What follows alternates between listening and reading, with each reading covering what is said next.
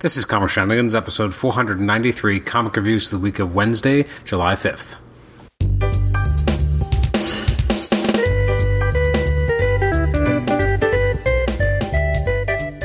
Welcome to the Comic Shenanigans podcast. I'm your host, Adam Chapman, and this is episode 493. It's our comic reviews episode for the week of Wednesday, July 5th. These episodes have been really late lately, but this for the first time in it feels like forever. Finally, this episode is not going to be totally way past the original release date of these comics. I'm coming to you on July 12th, so it's been 1 week. So before we have a chance to dive into new comics, let's have one last look at the comics that were from the week of July 5th. I didn't get a chance to read a lot, so we're only going to be talking about 4 books today, but some great what I would imagine to be great books came out last week, including All New Guardians of the Galaxy, All New Wolverine, Avengers, Bane Conquest, Champions, Cyborg, Deathstroke, Green Arrow, Green Lanterns, Hawkeye, Iron Fist, Jessica Jones, Nick Fury, Nightwing, Spider-Man Master Plan, which kind of looks like just an extension of the Spidey brand by Thompson and Stockman, which looks fantastic. Haven't had a chance to read it yet.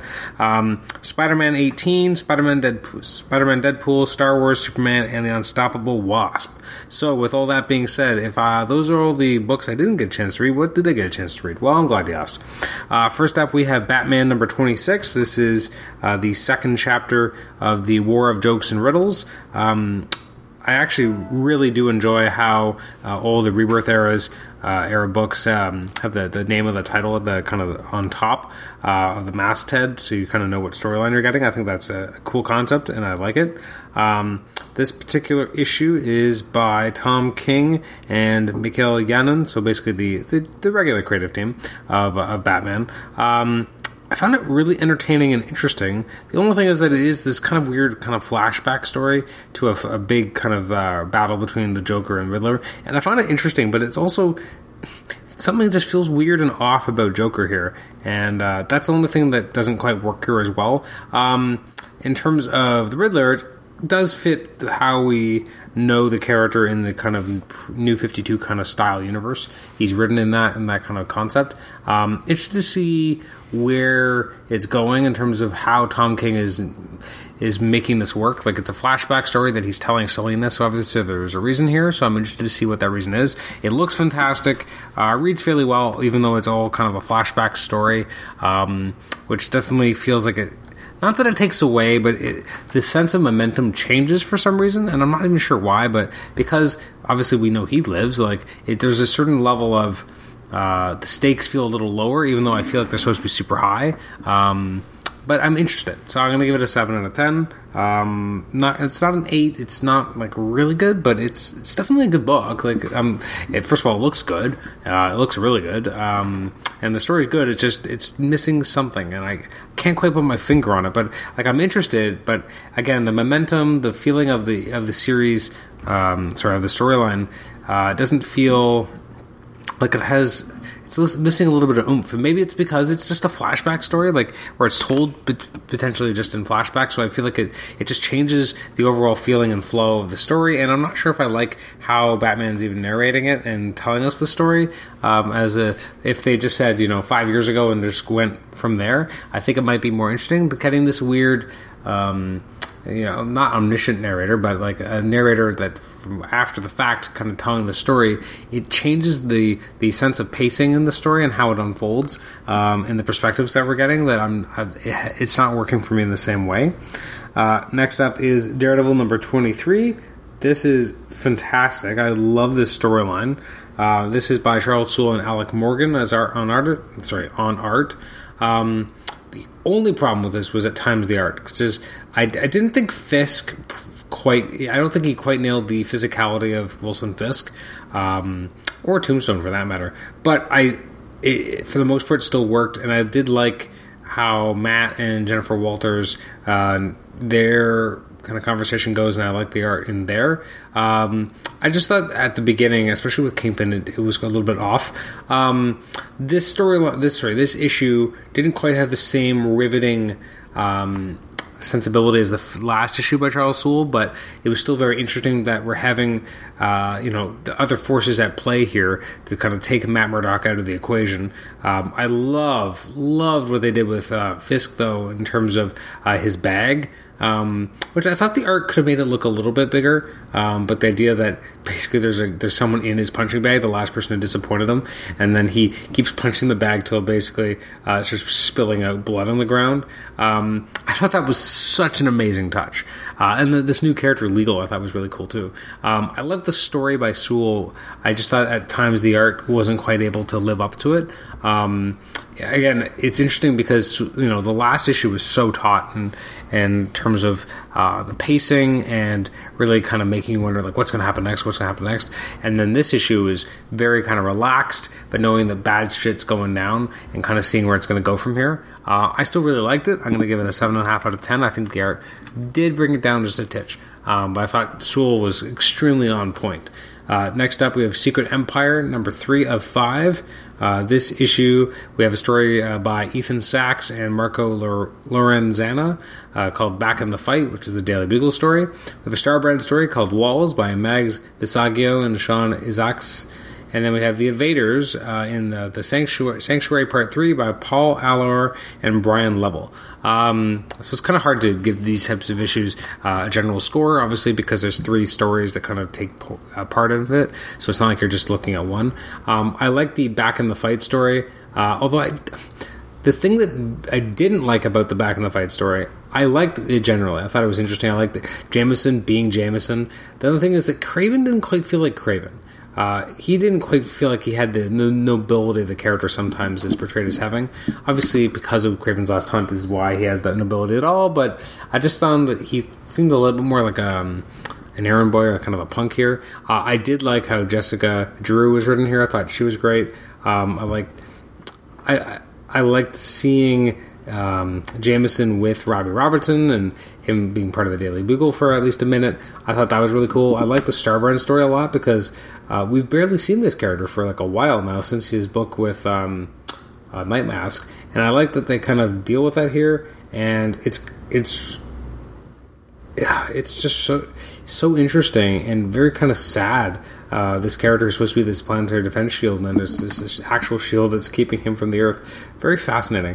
Then you have the actual kind of the main, I'm going to call it the main story, or at least the thoroughfare story, the one that keeps going throughout these issues, and it's more about kind of the invaders, and that I thought was not quite as strong. Overall, I'm going to give the issue a 7. I think for an anthology book of names who, for the most part, I'm not familiar with, which means that they've come from other sources or other smaller books. Maybe like I just am not familiar with them, or maybe this is kind of their tryout for newer talent. I did appreciate it on that level, and I thought it was actually a fairly interesting and well put together package. Next up is X-Men Gold. This is actually the last book I'll be talking about. X-Men Gold number 7 by Mark Guggenheim and Ken Lashley. This is part 1 of a Secret Empire tie-in, which I thought was really interesting to kind of see what's kind of going down when what goes down as part of Secret Empire happens. The fact that the X-Men are kind of stuck and they're not part of the new TN, kind of what's going on with the X characters outside of New York was really interesting, and seeing how this new Executioner character was operating was really interesting as well, and what's going on with Colossus. I thought there was a lot of good character dynamics. It felt like the threat level was very real and very visceral, and I thought it was really kind of an exciting issue. Again, a sense that there is payoff, a sense that there are real stakes at play, that the X-Men are dealing with kind of being trapped in New York as well, and now are being hunted by the Executioners. And I'm not actually know if they actually call him the Executioner, but definitely feels like one. What's going on with Rachel I thought was really interesting as well, in terms of what's going on with her mind and what's going on with her and Kurt. I actually really, really dug this. I thought it was a very solid issue. I'm going to give it an 8. Next week, some of the highlights that we'll be looking at.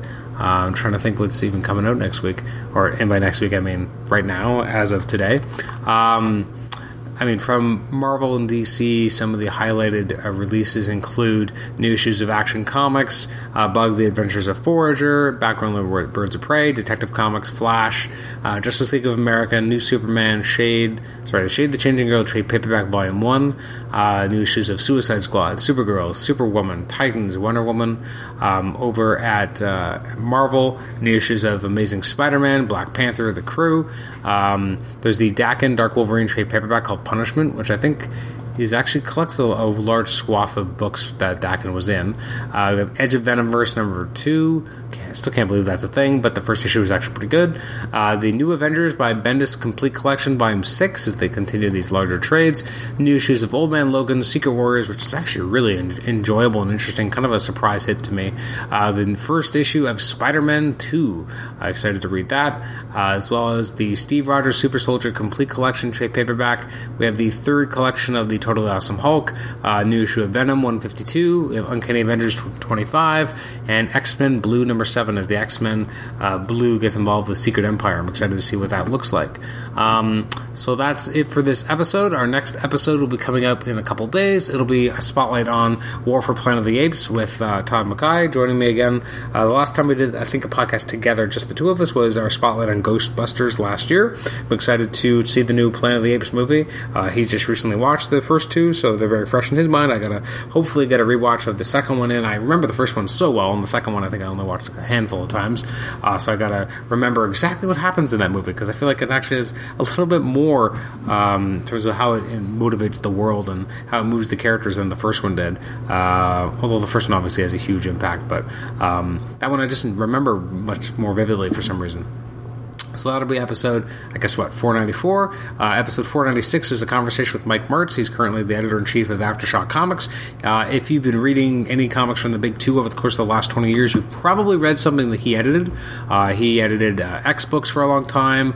He was also the editor of the Batman family of books. Actually, recently, today, I actually got to sit down and have a conversation with him for just over half an hour. Hopefully we'll have him back in the future. We also got to do a little bit of walking down memory lane, talking about Exiles, which is a book I've always loved, talking about Frank Thierry and Sean Shen on Wolverine. So not as much about Batman, but I'm sure we'll talk about that in a future conversation. It was really interesting to get to talk to him about being an editor and being around for that long and the different shifts that have happened in terms of editing and how he's grown. So that's episode 496, which will come out likely on the 21st of July. We are getting closer and closer to episode 500.